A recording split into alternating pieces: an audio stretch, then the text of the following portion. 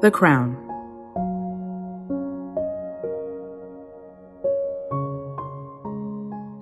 When Herod the king heard this, he was troubled, and all Jerusalem with him. Matthew 2:3. Crowns represent authority, royalty, and kingship. Good things, eh? But Herod, the one who wore the crown at the time when Jesus was born, was after his life.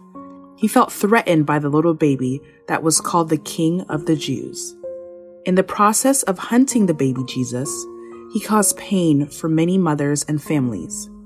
He thought the violence would assert the authenticity of his rulership. Rise, take the child and his mother, and flee to Egypt, and remain there until I tell you.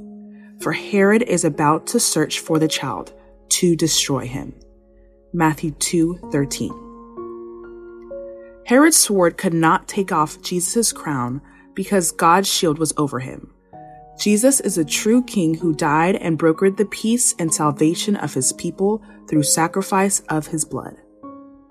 So what swords are threatening your crown, your identity, your passion, your heart? Are the crowns within? Remember that you are only being hunted because you are an asset to this generation. You are valuable. You are a child of the King, if you believe. And that means there is someone looking out for you. Trust that he will take care of you.